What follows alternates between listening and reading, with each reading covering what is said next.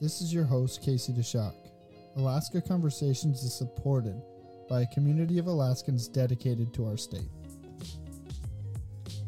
If you'd like to view more information about the show, you can find us at alaskaconversations.com. There you'll be able to find this podcast as well as our show archive.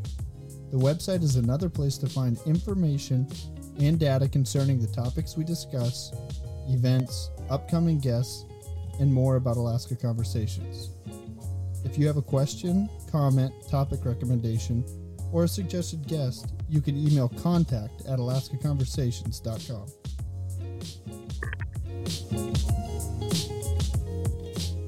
This is episode 11. Today my guest is Dr. Gayle Hornberger. She is the owner and provider at Midnight Sun Family Medicine in Fairbanks, Alaska. Dr. Hornberger received her DO from the Chicago School of Osteopathic Medicine, and she's also quite the Alaskan, former pilot, Homestead and Lake Clark area, and been here since she was about 3. Dr. Hornberger, welcome to Alaska Conversations. Thank you. It's a pleasure to be here. So I just recently recorded a show about flying. It's had quite a bit of good reception. Some people have been a little bit upset with the guests that I had on or some of the positions that I took. I don't have a position in the medical field. I'm not involved in the medical field, but I do know that DPC practices in Alaska are pretty far and few between. There's not very many of them, and so that's why I'm really interested in talking about it, because it is a different model than the normal healthcare process. It definitely is. I personally think that direct primary care is really one of the options to help boost American medical care out of the pit that we're in right now. But I'm quite certain that there are many that would argue with me about that. Well, and I'm out and I record this show in Bristol Bay, in Dillingham. I think that you have a little bit of history with Bristol Bay, so maybe a little bit of what led you into medicine or a little bit about Dr. Hornberger, and then we'll jump into the healthcare issues and some of the medical issues. Well, yes, I grew up in Bristol Bay, and my early exposure to medicine was actually Dr. John Libby, who lived with his wife in Dillingham, and they flew over the peninsula doing clinics in the villages, and so that was my exposure, and I guess you could say he always was somewhat of my hero. Well, but I don't mean to interrupt you on this, but just so that this is just an interesting Alaska type of issue. I've never met you. You've never met me, but I did reach out to you to record the show. We haven't pre-talked about any of these issues. You knew things from Dr. John Libby. I currently live in... Dr. John Libby had one son named Jim, other sons, but I currently live in a house that I bought from Jim Libby, so from his son. Oh my gosh, that's crazy. Alaska, big state, small town, right? Yeah, it is. Yeah. So, well, he was my medical hero, I guess. And when I went to school, medical school, I attended University of Alaska Fairbanks, and just to plug there, I think anybody can get a great education through the university system in Alaska. But did my pre-med there, went to school in Chicago, always wanted to come home, and my internship residency just got me closer to home. When I came back, I worked at our community health center here in Fairbanks. I had a 3-year National Health Corps payback, which I completed there at the clinic, worked a year there additionally. And then for personal reasons, I needed some flexibility in my schedule, and so I chose to open a clinic of my own, Midnight Sun Family Medicine. And Midnight Sun Family Medicine has been a very successful clinic here in Fairbanks.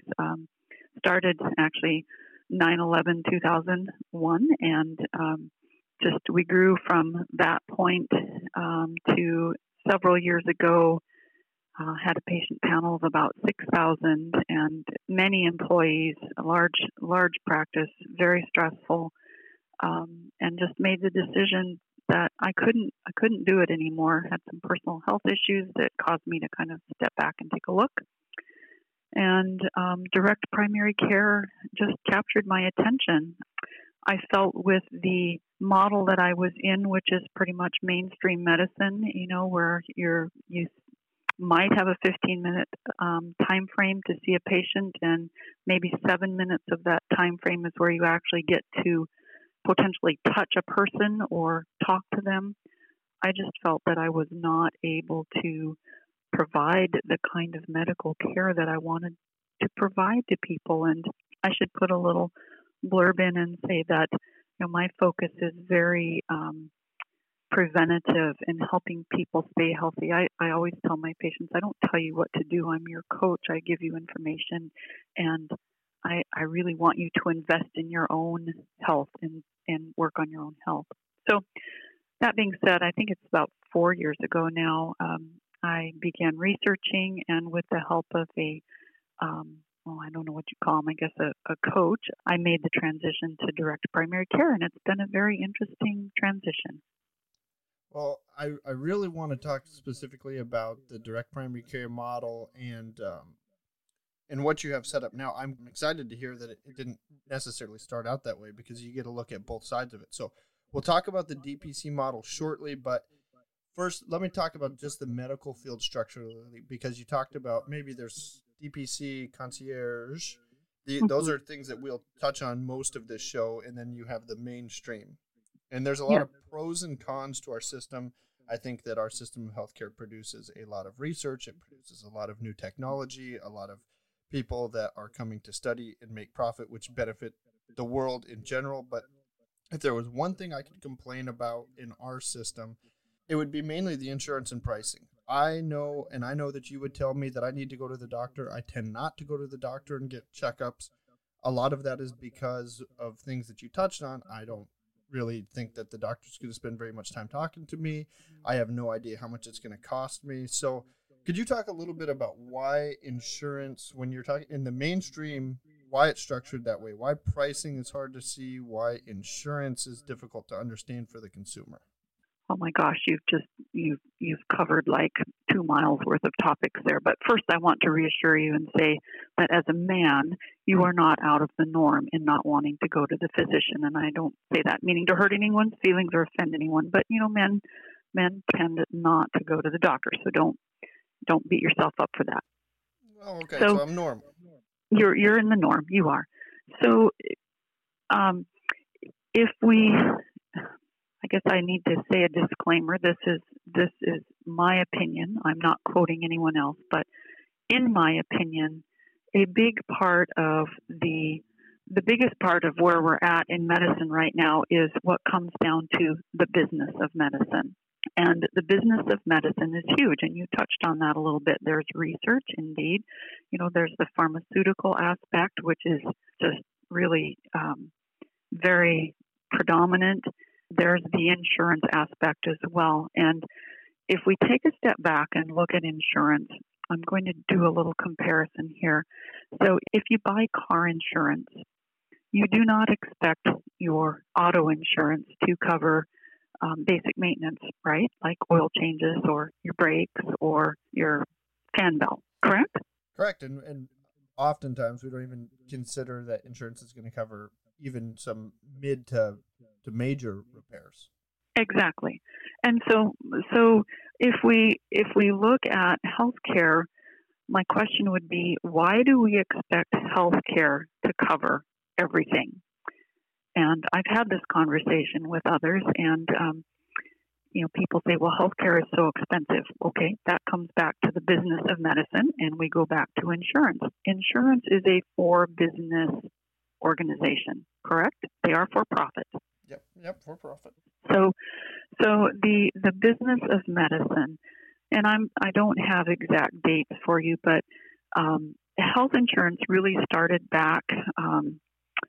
And I'm sure there will be people that say, no, she's wrong. But health insurance really began to be an issue back with Kaiser when they were building a dam. I want to say it was Hoover Dam, might be wrong. But as part of a way to attract workers, they began providing health insurance for their workers. And sort of at the same time, Medicare was pushed through by the government and became an entity. And so there was the idea then of, coverage for elders initially. Anyway, through the early part of health insurance, you're young enough, you probably don't recall, but I recall having to go to Anchorage at one point to see a physician for something, and my mother saying, be sure to get the insurance paperwork. I have to file the insurance paperwork. So in the initial stages of insurance, people would go, they would see the physician, they would either pay or be billed, and the physician would give them their insurance form to file. And I suspect probably what became more of the norm is that to ensure that they got paid more quickly, because, people sometimes had to make payments and so on, and physicians' offices began billing insurance companies more as a convenience to the patient. It was easier. And from that, we now see, and I'm simplifying greatly, but from that we see the business of medicine, and insurance is a huge part of that. I'm going to just step back and say that I feel like I can speak to this with some clarity because I have seen everything from a very busy, successful mainstream medical practice to a direct primary care practice. And within my mainstream medical practice at one time, the cost of billing insurance for me as the owner of that practice was well over $100,000 a year. And so you might say, oh, whoa, well, what does that cover? These are things that a patient, an average person just doesn't understand about medical care. And that is that in order for us to bill insurance, we have to submit diagnoses with codes. There are certain codes that go with every diagnosis.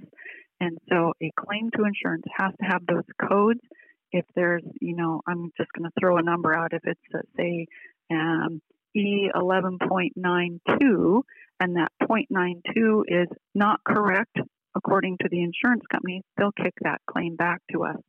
And we might not be paid for, oh my gosh, I've got claims that are still pending for over a year, or I've had claims that were pending, for over a year. So just because you have insurance and you give the physician your insurance information doesn't mean that that physician is going to be paid. You follow me? Right, and it doesn't have very much to do with exactly what that physician is going to get paid. That's one of the things with the Correct. pricing that I do know that. So when you were talking about Kaiser Hoover back then, there was some wage controls. If you go back into World War II, wage controls, you couldn't pay people a certain amount. Another interesting fact is that they made it illegal to do gold mining and horse racing, which were looked at as luxuries during the time. So really? Which really hurt the Alaska gold mining industry up until we got back into the 1980s and it got more liberalized. But that's another topic. So employers got involved in providing the health insurance, but then when you get to the medical doctors, do some doctors with insurance charge different rates to different insurances? Is that how that somewhat works? Well, no.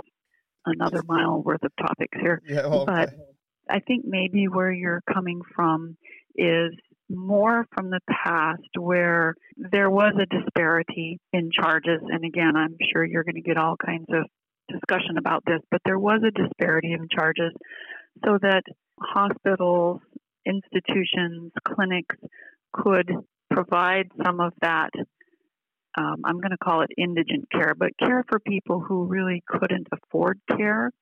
But then the people who had insurance basically covered that care through the charges that were paid. Or maybe people who were paying cash and could afford it were charged more.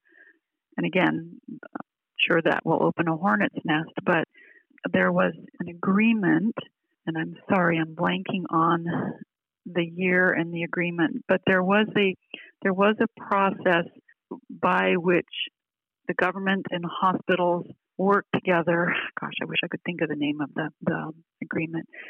But anyway, there was an agreement, and hospitals were able to cover some of that quote-unquote indigent care because of this payment agreement or payment process. I'll have to look into that, and I can get back to you with it later on if you want. Nowadays, I don't think you're going to find that billing disparity. There's too much regulation in place.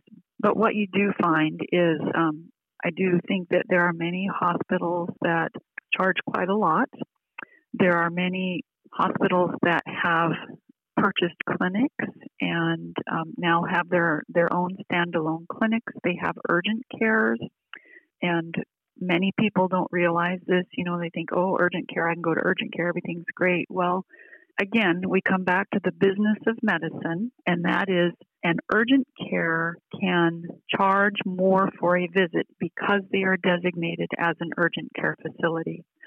So if a clinic, say, has a lovely big clinic and their family medicine practice is full, then someone calls in to be seen, that person can be shuffled through the urgent care clinic.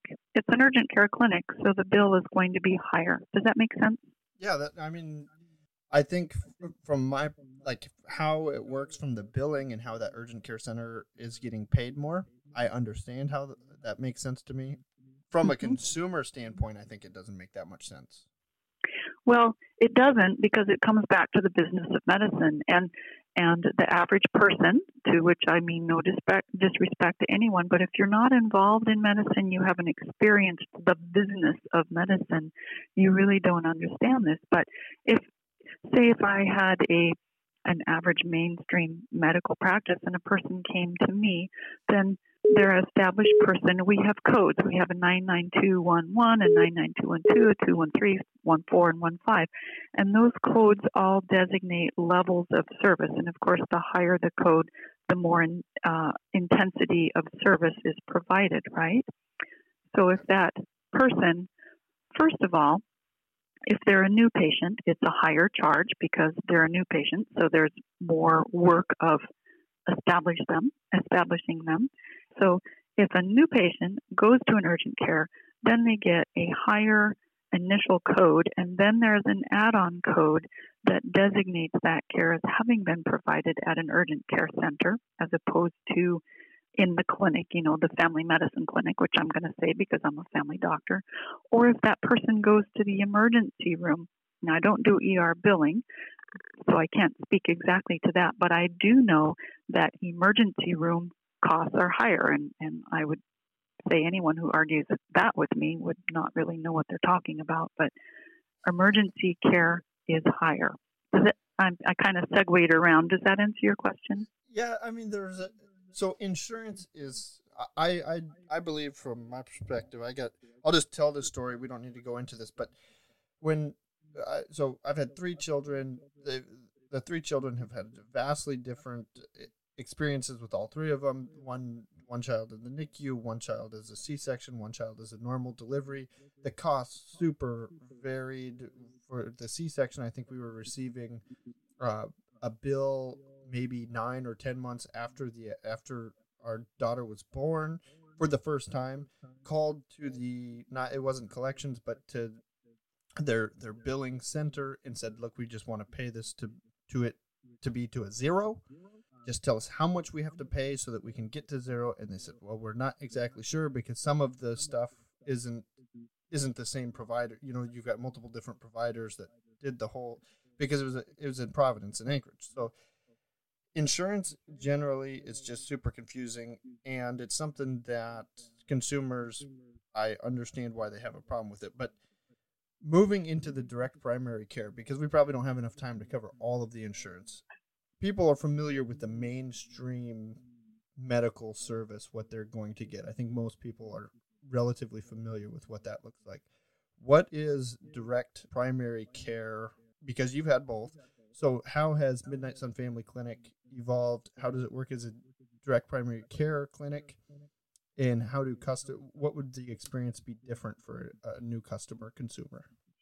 Well, let me start by saying that direct primary care, which I'm going to call DPC, actually came into being back in the mid to late 80s in the Midwest with a gentleman who felt like medical care could be provided in a different manner. And so that really was the birthplace of direct primary care. Also, Washington, I believe it was Seattle, Washington, there was a clinic there. And basically what direct primary care is, again, an analogy, I tell people it's kind of like being a gym membership. When you belong to the gym, you can you can go and you can use any piece of equipment they have. You can, take part in classes. If you want to tan, you might have to pay a bit extra for the tanning, or if you want to have a massage, you might have to pay extra for a massage.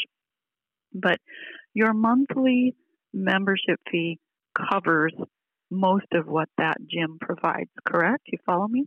Yep, absolutely. Okay. So direct primary care works on the main premise. And I'm just going to step back and say the reason that a physician might want to do that is because, number one, with direct primary care, you can have a smaller patient panel.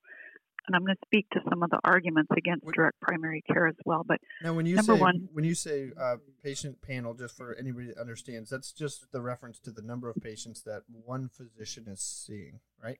Correct. So I will contrast when Midnight Sun Family Medicine was at its peak of profitability or success. The patient panel that we carried was about 6,000 patients. That's a lot of patients. That's total, not per physician, though. It is. It's not good. And now, a patient panel for a direct primary clinic goal is usually somewhere around 500 to 600. And so people can right away see the contrast. Number one, there's fewer people being cared for. The physician then is freer to work for the patient. And with direct primary care, it is a membership model. Therefore, you pay that physician or that entity a membership fee each month, and that membership varies. It could be based on age. It could just be a flat fee, which is what my clinic charges right now. It could be kind of a sliding fee. I think most clinics, direct primary care, charge on average somewhere from $40 to $150 per month. So that's a monthly fee. And let me step back and say the reason a physician might do this is it's a smaller group of people that they're caring for. It allows us to have the time to work for patients. Patients become the focus again. Insurance is no longer part of the factor. It's no longer part of the issue.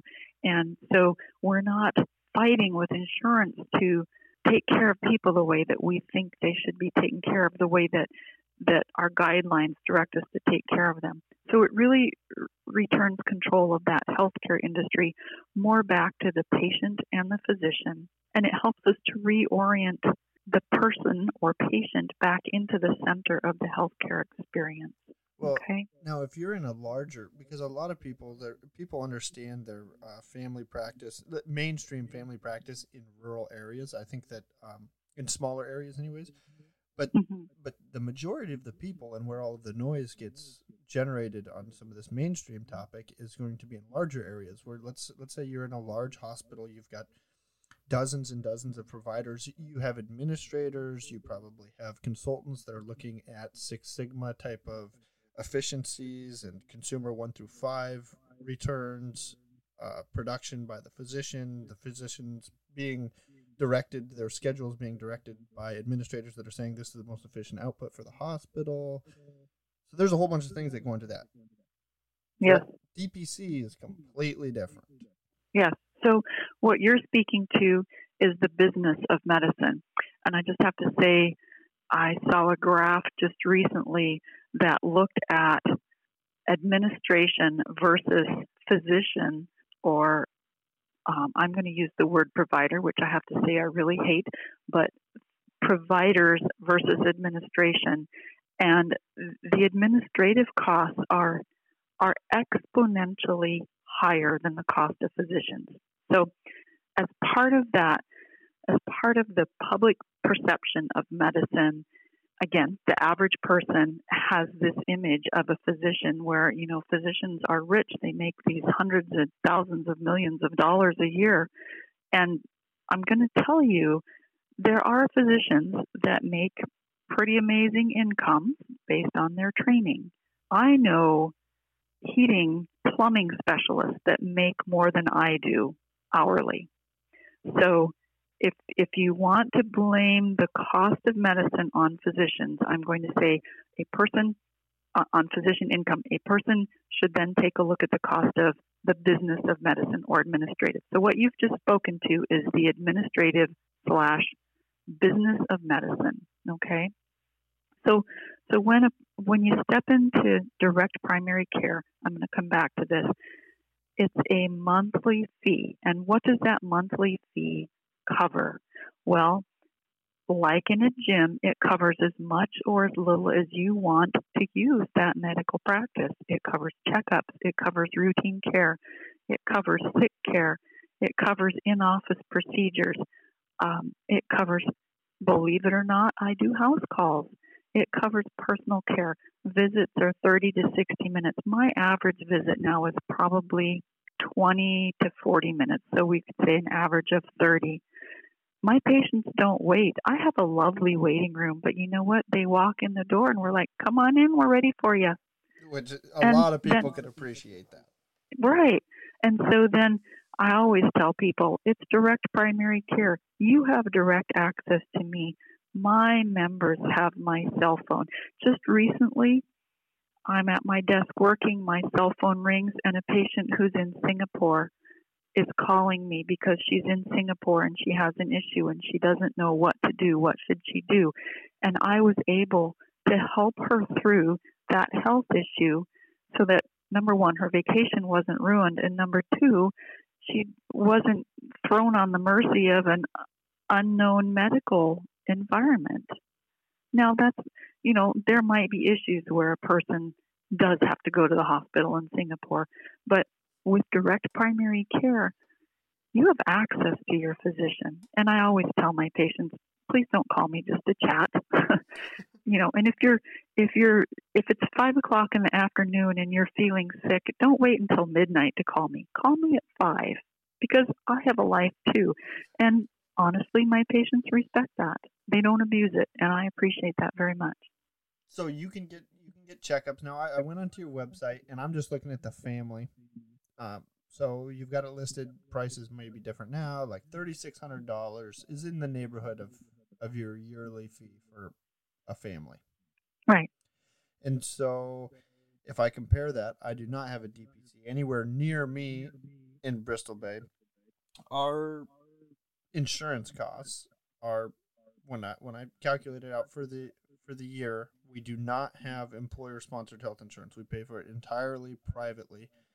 It's over $20,000 for the family, and we have over a $10,000 deductible. So that's basically catastrophic insurance. That is catastrophic, yes. Mm-hmm. That is very expensive compared to $3,600. So I've got children. Can I bring my children in if they've got a little sore throat or something like that? Is that the type of thing that a DPC is taking care of? So that's going to depend on your physician. I'm a diehard family physician, and I tell people from the cradle to the grave. So unfortunately, I don't do obstetrics anymore, but I love children. I love seeing children. I have taken care from the cradle to the grave. Not every physician may follow that. Some physicians may want to focus more on adult care, but a person who's coming to see me, I do have children. I have elders. Last summer, I did home visits on a weekly or more frequent basis for a woman who was end-stage cancer, and we were able to allow her to die at home because I could do home visits for her. So does that answer the question? Yeah, so if I have a child, so they're going to vary for DPC. If I'm supposed to get a checkup a year, maybe?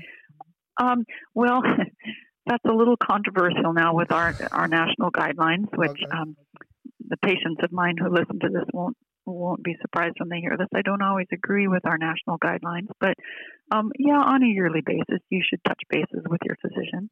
Okay, so if I come in and talk to you and you tell me, hey, Casey, your blood pressure is a little bit high, and maybe there's one other thing to look at. I don't know. I'm not, like I said, I don't go to the doctor very often. I need to start. Now, are you working with the same monthly fee that we have? Are you working with me to manage my blood pressure, get me whatever medicine I've got to take, some lisinoprol or whatever, you're helping me manage this and get it back down to normal? Or is this something where I'm going to have to leave and go somewhere else? So as a family physician, we are trained to take care of, I'm going to say, the common and some uncommon ailments.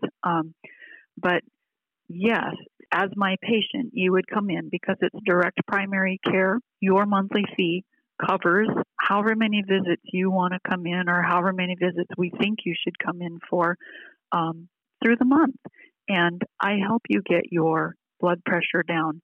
Many direct primary cares do provide or they have access to generic medicines at low cost.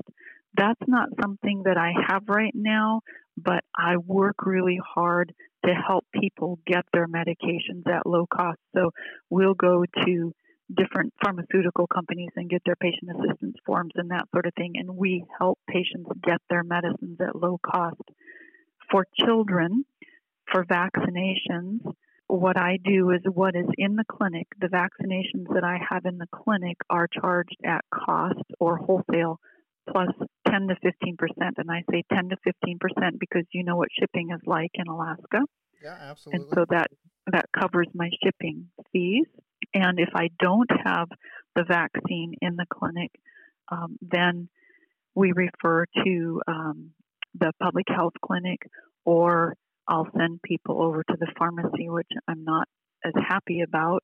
But vaccines are quite expensive, so I have to be careful with a lower patient panel. You know, if I get in, say, 10 measles, mumps, rubella immunizations at the cost of almost $2,000, and then I only use 3 of them before they expire, then that's not cost effective for me.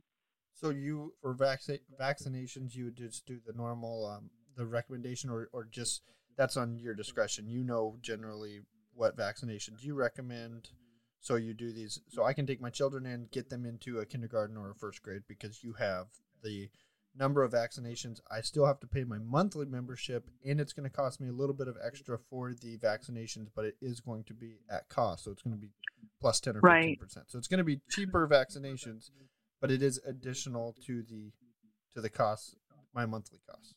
Right. It's cost, or my wholesale cost, plus 10 or 15% depending on shipping, which in actuality, I haven't done a price comparison with the pharmacies, but that is cheaper than most of the pharmacies in town. On general, I think that most places probably double the wholesale cost of vaccines. And then there's an injection fee as well. So if a DPC patient receives a vaccine here, it's cost plus 10 or 15%. And that's above the membership fee.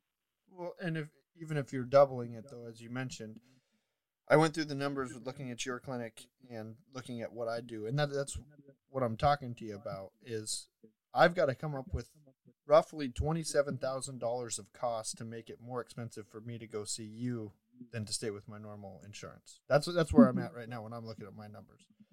So yes. Now, if there's some sort of injury, like a broken leg or anything, and this is just because you have to assume that I don't know anything about family medicine, that I'm going to have to go to a different clinic. That's something I'm not coming to see you for. If you have a broken leg, the likelihood is that you will end up in the emergency room. I do not have x-ray capability in my clinic. And if I look at you and I strongly suspect you have a broken leg or a broken arm, that sort of thing, you most likely will go through an urgent care, which would then send you to the ER. I usually tell people just go to the ER. But so yeah, that's a problem. I do some splinting and casting here in the clinic. I will be very honest and say I am not a specialist at it, and because it's a direct primary care, again, coming back to the cost of medicine, I don't have a designated cast person, right?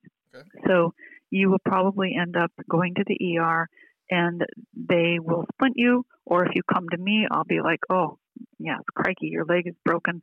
Let's get you splinted. Let's get you to the orthopedist. make sure that, everything's set the way it should be, because we don't want you to have long-term deficits. And then a lot of times when people end up going to the ER or something like that, they go to the orthopedist and then they come back and they do as much follow-up care with me as they can. And I have folks that go, for example, to Idaho for spinal surgery. They go down, they get their care, they finish up, as the physician wants them to there, and then they come back and they do follow-up care with me, and I coordinate that care with the doctor in Idaho. So I'm just going to add in here that many of my patients belong to health-sharing entities, and I'm going to throw a few names out: MediShare, Samaritan, United. I think there's Republic. So there are health-sharing entities, which is like a healthcare co-op. And what these individuals find is that it's cheaper for them to pay for a direct primary care membership, know that their primary care is being covered, and then if there's something catastrophic or a larger fee, something that happens and their charges are higher, that cost-sharing entity will help with the payments, and I refer to the specialist as needed. Does that make sense? Yeah, that makes sense. And so another piece of this is going to be managing long-term chronic type of conditions like diabetes, these types of ailments.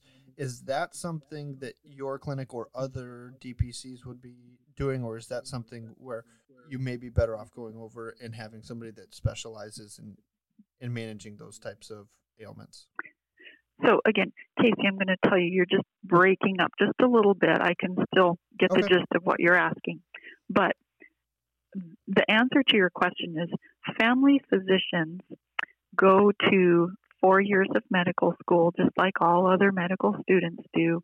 And then family physicians additionally have 3 years of specialty training in family medicine. And again, it's considered from the cradle to the grave. So we learn pretty much everything, all aspects of the common ailments. So congestive heart failure, diabetes, hypertension, cholesterol, obesity, anemias. I have people with thalassemia. I take care of people who have had kidney transplants. I don't have any heart transplant patients right now, but I've taken care of them in the past. So the answer to your question is yes, a residency-trained family physician, and I'm emphasizing family physician here because I do want to speak to the term provider. A residency-trained family physician should be able to help a person care for their medical issues. And if there's something, for example, our national guidelines require diabetic patients to see a nephrology to see a kidney doctor, a nephrologist, if certain things are present in their health issues. And in fact, this comes back again to the business of medicine. If I have a diabetic patient who has not seen a nephrologist in the last year, or there is not evidence on their chart of seeing a nephrologist, I potentially can have what I am paid for seeing that patient reduced because the insurance company can say, well, you didn't send the patient to the nephrologist. So and kind of segued there. What's the nephrologist? That's a kidney doctor. Okay. Kidney specialist. Yeah, so a family physician, a board-certified family physician, should be able to take care of the majority of your health issues and should be able to refer as needed to the specialists who then do a consult. So, for example, if you came to me with diabetic kidney disease, I would say, oh gosh, Casey, we need you to go and see the kidney specialist, the nephrologist, and I would refer you to the nephrologist. The nephrologist would take the labs and the studies and everything that we've done before you go to the nephrologist, and that specialist would review everything. They would talk to you. They would do an exam. They would order any additional studies that needed to be ordered, and then they would provide a consultation report back to me saying, well, Casey looks really great. His numbers are good. His blood pressure is a little bit high. Let's raise the lisinopril dose. Make sure you keep him on this type of medicine. I'll see him back in a year. And then we carry on within my practice, and I monitor numbers, and we monitor blood pressure, and I help you take care of your health. So when a lot of people are thinking about health insurance, I could be wrong on this. I'm just, in my conversations with individuals, a lot of people are worried when they talk about health insurance, health care. They're more worried about the major things. They're not looking at what a family care provider or a family care physician is doing. I know you don't like the word provider. I want to give you a chance to tell me why that is here in just a second. But most people aren't looking at the preventative. So when I think about a direct primary care model, when I'm reading about it, I don't know anything about that as far as I've never been to one. I've never used one. I'm initially thinking, okay, I'm going to pay this small amount relative to what I pay right now in insurance, and that's going to get rid of my need for insurance. That's not the case. What it looks like here is that the DPC model is going to take an individual, and it's going to substitute you going to a major mainstream clinic and perhaps not getting the adequate or the best possible preventative care. It's going to shift it. So now you shift it over to a DPC model where you get twice as much time with a physician on call, and you're doing a better job preventing future catastrophic, or not catastrophic, but future long-term ailments. So it's more of a prevention thing. It is going to be an added cost to the customer, to the consumer in general, kind of. You know, it's hard for me to explain exactly how that would be, but if you still need to, if I'm a family and I still need to hold on to insurance in case somebody gets injured, there are the chances for medical sharing, which could offset that. But if you're holding on to normal insurance, the DPC is a little bit more added costs on the front end, but maybe preventing problems down the road. Well, basically, if you belong to a direct primary clinic, again, likening this to car insurance, right? You purchase car insurance so that if you have a big old smash up, you can either get a new car or you can get your car fixed. But you don't purchase car insurance to change your oil and, you know, fix your headlight and all that podunky stuff that goes on. But you do that maintenance to your car to keep your car running. So the same thing applies to healthcare. You do or should do the maintenance to keep your body running. You should exercise. You should eat correctly. You know, take a vitamin.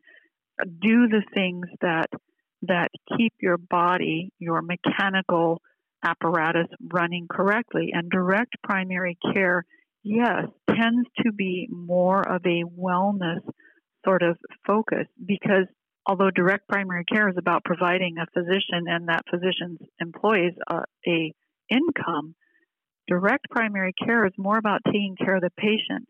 The business of medicine works on illness. Illness makes money, okay?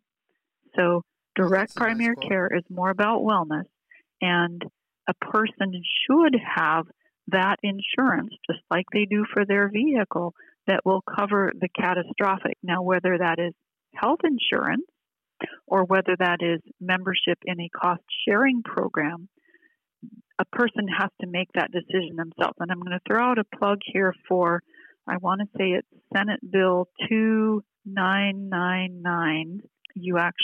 It's Senate Bill 2999 in the federal Senate, is a bill that seeks to allow people who have health savings accounts to use those health savings funds to pay for direct primary care memberships. And for a number of reasons, sort of tied up with the Federal Reserve and the IRS, the IRS, HSAs, the funds from health savings accounts have not been allowed to be used for direct primary care memberships. I suspect if that bill was passed, there would be a lot more people who would actually do DPCs because they want to see their physicians. They want.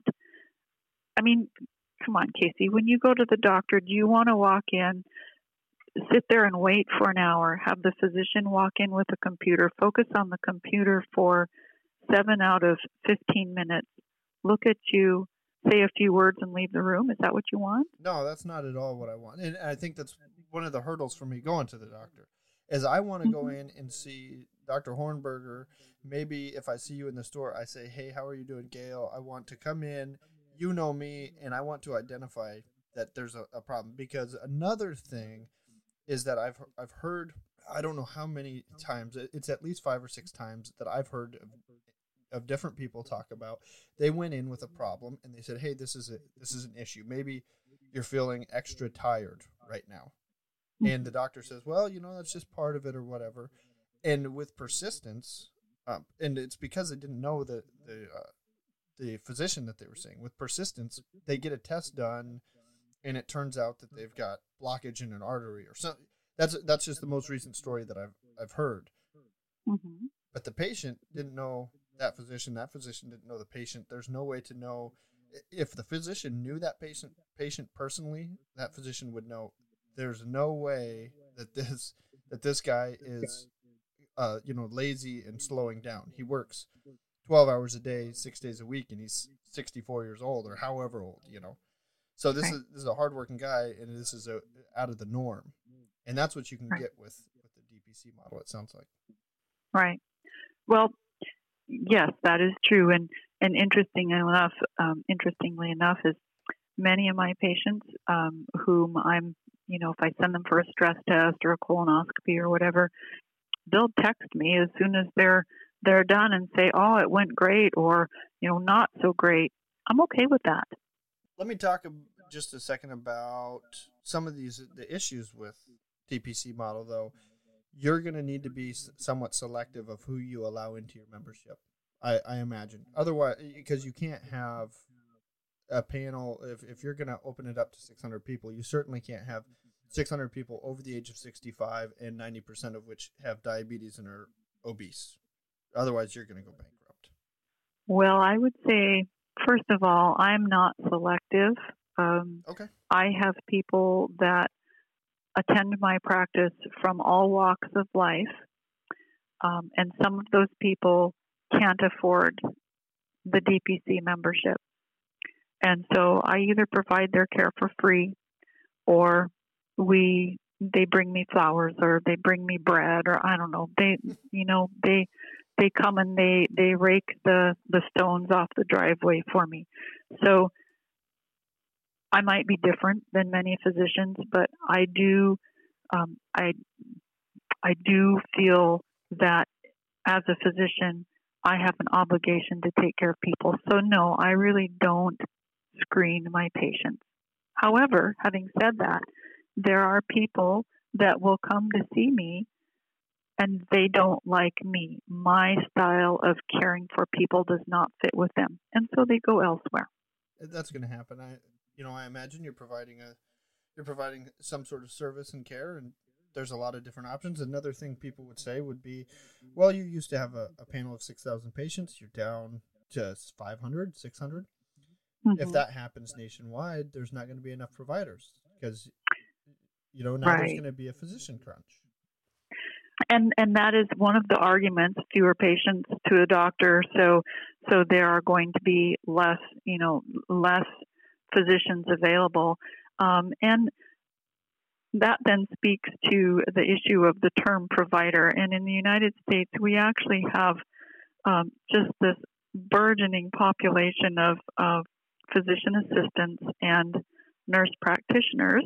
Advanced nurse practitioners, or now they call them doctors of nursing.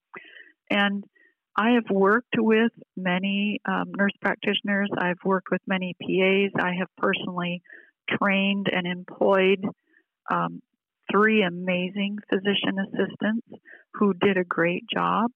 And I do believe that these providers can really assist in medical care, and they are assisting.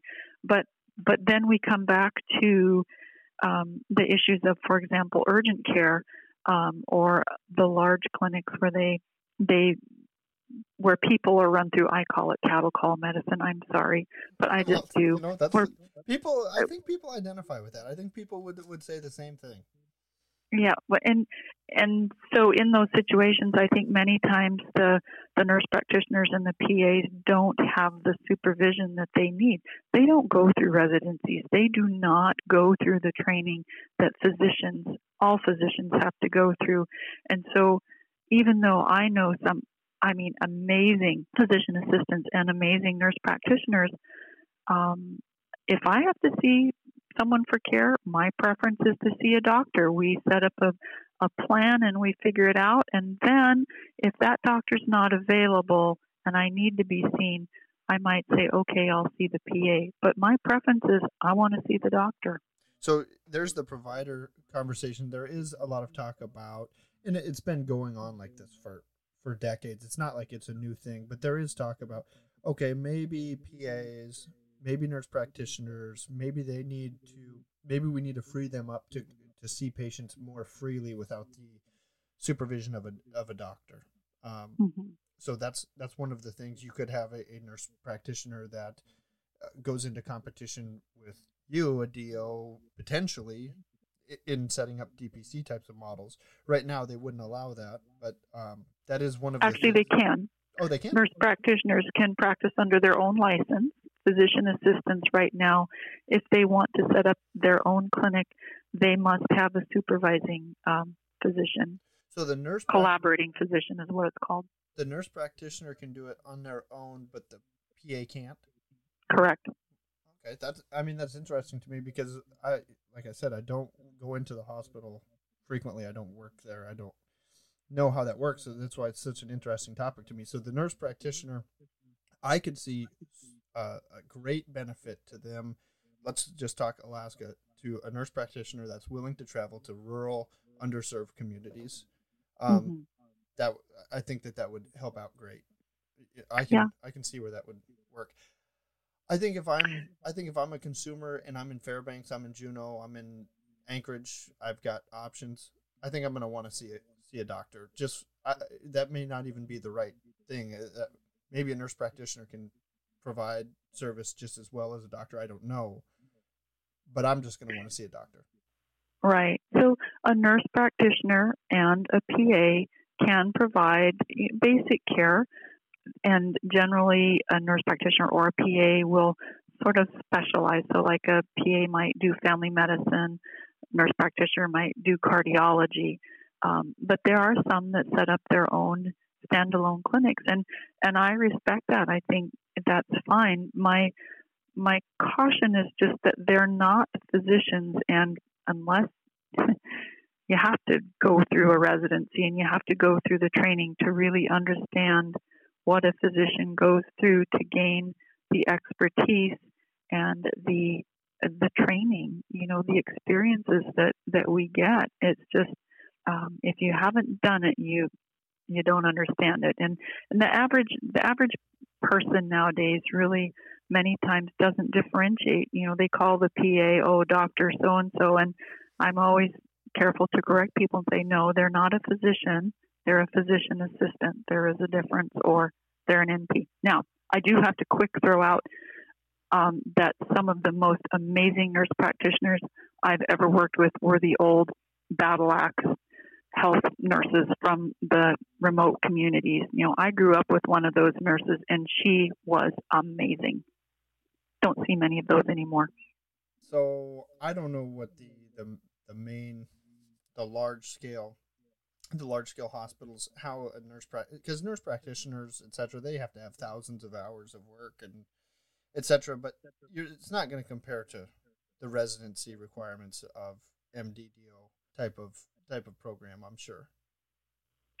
They do have nursing experience. A lot of them nowadays are going right from nursing school into their quote unquote doctorate of nursing, and I think it really depends on the person. It depends on what you put into it and how much you're willing to study and read and keep up with current guidelines and that sort of thing. But I'm sure there are people who would argue with me. I personally believe you cannot replace the experience that a physician gets doing a residency. Now, what about the business of the DPC? So you talked about the business of medicine.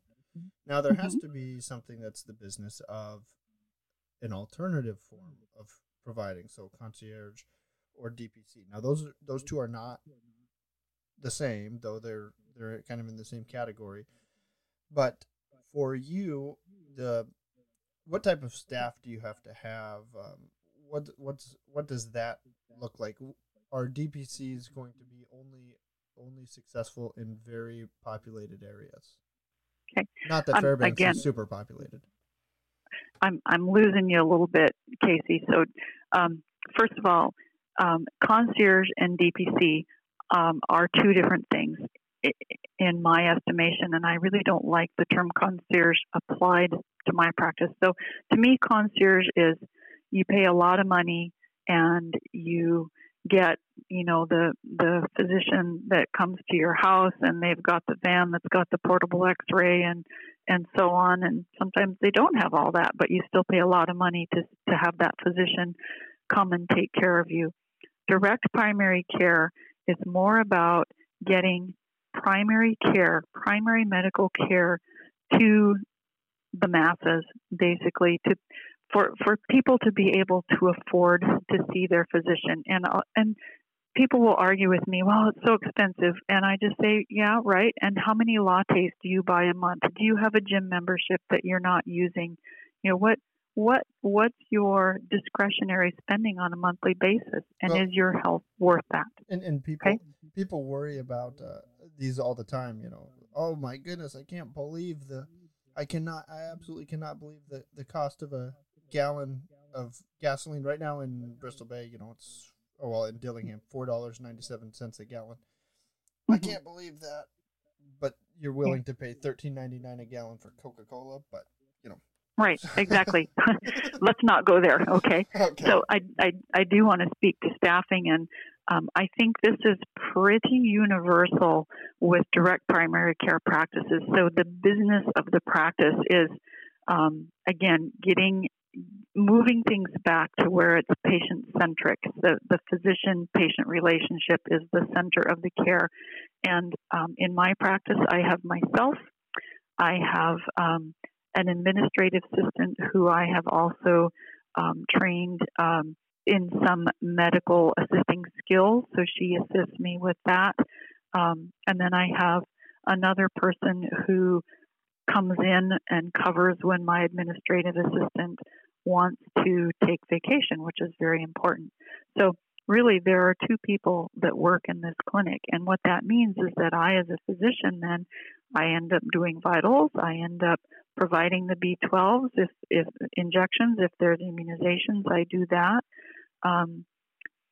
It's definitely a team. It's not, me going to see a patient who has been checked in and sanitized and notarized and stamped, and okay, doc, you can go in and talk to this patient for 7 minutes and leave, and then we'll pick up. Yeah, and usually with your, you've got to file the entire thing on your iPad because it goes to my portal that I've got to sign up for, and then I get this, you have to type in 2 sentences that says, this is what you should do over the next year, and we made eye contact only once or twice. That's in the mainstream. Yeah. Those are my experiences that I've had. Yeah. Well, I've had discussions in the past with individuals who have said, well, your clinic cannot be a medical home. And I argue with that. We are a patient's medical home here because we know the patients. And so I'm blanking on the term, but a patient's medical home basically is they think in those instances of providing care as a team. And I would say that in those instances, you have to have the team because you have so many people coming through, and that physician only has, 15 minutes if they're lucky, 7 minutes face-to-face if they're really lucky.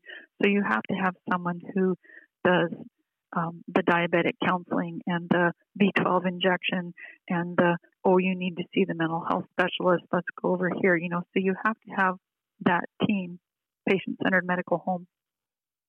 Another thing that you see a lot of in other clinics that I've looked at is you have both the primary care and you have a lot of aesthetic type of treatments.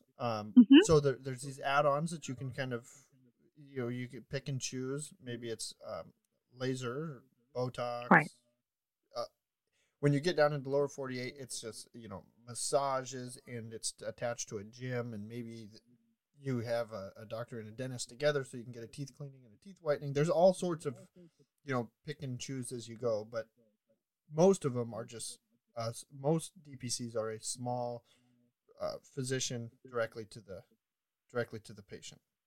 Right.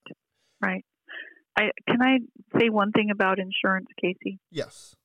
So an argument against direct primary care is that with direct primary care, if a patient does have catastrophic insurance and they want to submit, something to insurance, then they're going to have to become involved in their insurance. And I hear this all the time. And I would just say to individuals, you should be involved in your medical insurance. If you are paying the cost of the premiums, which I don't know how much you pay a month, but almost I have $1,700. patients. Yeah, so I have patients that pay anywhere from $1,200 to $2,800 or more a month. If you are paying that much for health insurance, you should take the time to read your benefits booklet, to understand what that covers, to know how to get a hold of your insurance company and be able to submit and be able to advocate for yourself when they deny things and say, why are you not covering this? People just sort of get insurance and they have their card and they feel like it covers everything. But I will tell you, insurance does not cover everything. And on a yearly basis, the insurance companies want to cover less and less and less. And they leave it completely up to the provider to hire some sort of administrative staff, and then you're just expected to see the bill. Right. So you started out, you came out of school, you get done with residency, you start a normal practice, and you've grown into where you've decided to go to the DPC model. Casey, can you repeat that, please? Yes. So you went to normal school, you go to normal residency, you get done, you come out, and you have normal mainstream type of practice. You get that sort of experience. Yeah. Now, with the model, if you are brand new, like you just come out of school and you want to be a primary care provider, are people just coming directly out of residency moving into this field? Is it more attractive, or is it the type of thing where you're going to go to a mainstream hospital? And I'm just talking about what's more likely. You're going to a mainstream hospital, and then at some point you decide to do something different. Would a new physician be able to come out and run an operation like what you have at Midnight Sun as a DPC? I think that would be much less common. I've seen a couple of personal stories from physicians who, went through residency, found that burnout, it's a huge issue now and was a primary issue in me going to a direct primary care model. So I think from a financial standpoint, I think it would be very difficult for a new residency, say a new family physician residency graduate, to move right into a direct primary care model. Most of what I've seen is DPC clinics that were physicians who had an established clinic or, an established practice and just reached a point where they said, I can't do this anymore. And instead of then shutting doors and, say, moving to the emergency room or urgent cares, which a lot of family physicians are doing, that's a whole nother topic, they said, well, I really want to take care of patients, but my health is important, so I'll do direct primary care. So I think it would be difficult for a resident coming straight out of residency to set up a DPC. Anything that you read about establishing a DPC clinic says be prepared, have at least 3 years of savings, be prepared to struggle. And I have to say that, like I said, I know HVAC and plumber specialists who make far more money than I do. We run on a pretty fine line at this clinic, but I am able to provide really excellent care to my patients in the way that I think people deserve to be cared for. For your clinic, when you moved into your clinic, you already had the building, I assume. You already had all of the equipment, etc. So that wasn't the overhead cost. For yours, if you were beginning again from scratch, do you have a lot of equipment that goes into running your clinic, or is it pretty basic? Because you said you didn't have X-ray, etc. So you pretty basic equipment. Well, when I moved from a standard mainstream medical practice to direct primary care, I actually was renting space, and of course, because it's a medical space, it was incredibly expensive. It was about $10,000 a month, and I was able to use my own savings, and I had a small clinic built. So I have my own small clinic building, and I have the basic equipment. I do cholesterol panels. I can do glycohemoglobins. I can do, just basic, I call them little labs. They're called CLIA waved labs here in the office. But no, I don't have X-ray. So the cost to start the clinic are not necessarily the hurdle. The hurdle is bringing customers in, getting consumers to decide, look, I'm not going to go to Providence Regional for my primary care. I'm going to go see Dr. Hornberger. That seems to be more the hard problem. Right. So I think the hardest part with direct primary care has been educating people. And again, comes back to the business of medicine. For so long, people have had that little plastic card. Oh, I've got insurance. It covers everything. And so they say, well, why would I spend an extra, $50 to $150 a month to come and see you, and my insurance will cover everything? And then they go, they see the PA, or they see the nurse practitioner, or they see a physician for 7 minutes, and they're happy with that. So the hardest part is just re-educating people really about what healthcare should be like. And I don't know, our American ideal of healthcare has greatly changed. The physician-patient relationship for many people no longer matters. It's just, I want care, and I want care now, and I'm going to go to where I can get it right now. Well, and you have a pretty significant move towards perhaps providers should be, perhaps all of our care should be free, universalized, which if you were to universalize it, I think that would pose significant problems. I was once in the military. I see that the military care is great for while you're in service, but one of the things that nobody takes into consideration is that it's one of the most highly selective organizations in the country. So you have generally male or females that are in great physical shape. They're between the ages of 18 and 39. They have young families that don't have huge costs. So service or care while you're in, if you're at Fort Wainwright for service members, that's great. But it's not very good in the VA once you start mixing in all of the medical ailments of old age or other treatments that are no longer self-selected out. So right. That's a major problem, and nobody will talk about that realistically. But that's also another topic. Well, I hope that maybe we can talk, months from now, get updates from you about some of the other things. One thing that's interesting to me right now, one of my brothers lives in China. He can't speak to me that much about the coronavirus outbreak. We speak over WeChat.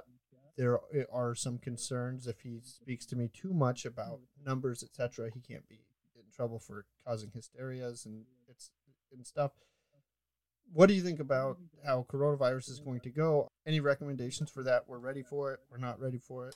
Well, I think the straight on answer is yes, it's going to be here. I personally think by the end of March, we'll probably have cases in Alaska. I think there's a lot of hysteria over it that is not necessarily warranted. The influenza actually has worse statistics.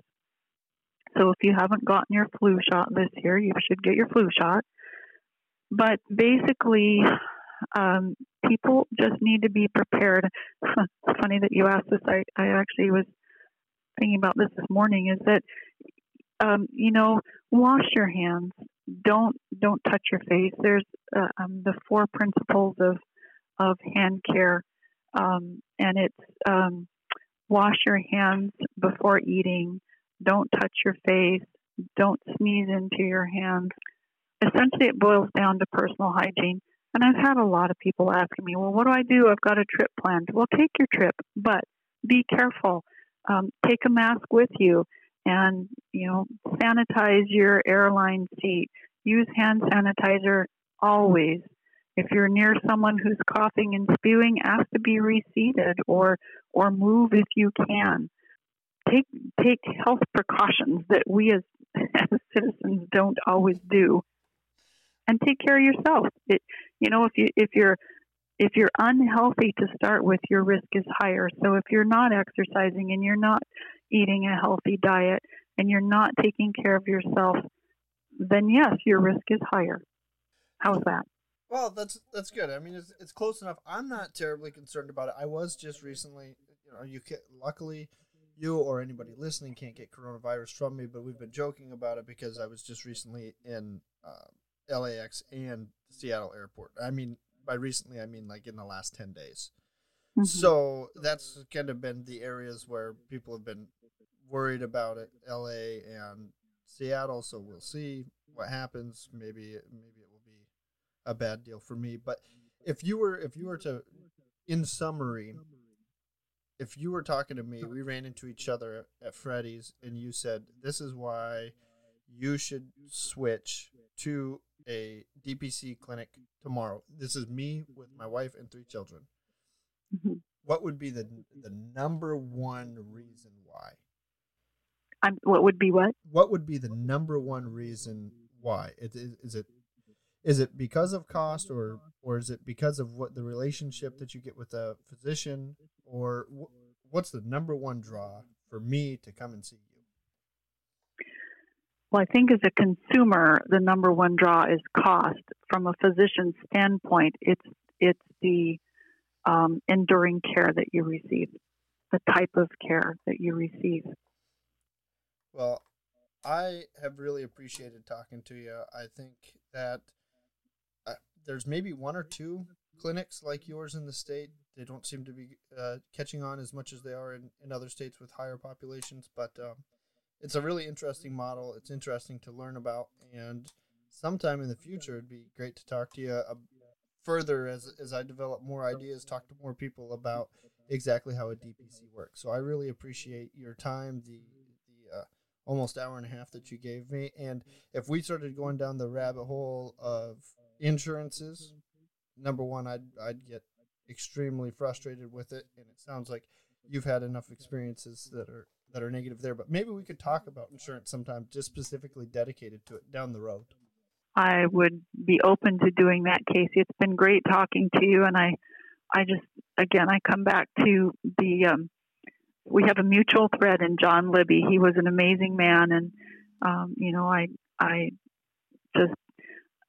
I attribute much of my love of medicine to what I was exposed to through his care. I'm a family doctor through and through, so thanks for letting me expound on that. I'm glad that we have the connections to Bristol Bay. You may have at one time younger, when you were talking with John Livy, known Dr. O'Connell, some of the other people in Bristol Bay that have been out here for a long time working to keep people healthy. But very interesting tie that we have, and I look forward to talking to you again soon. Yeah, me too. You take care.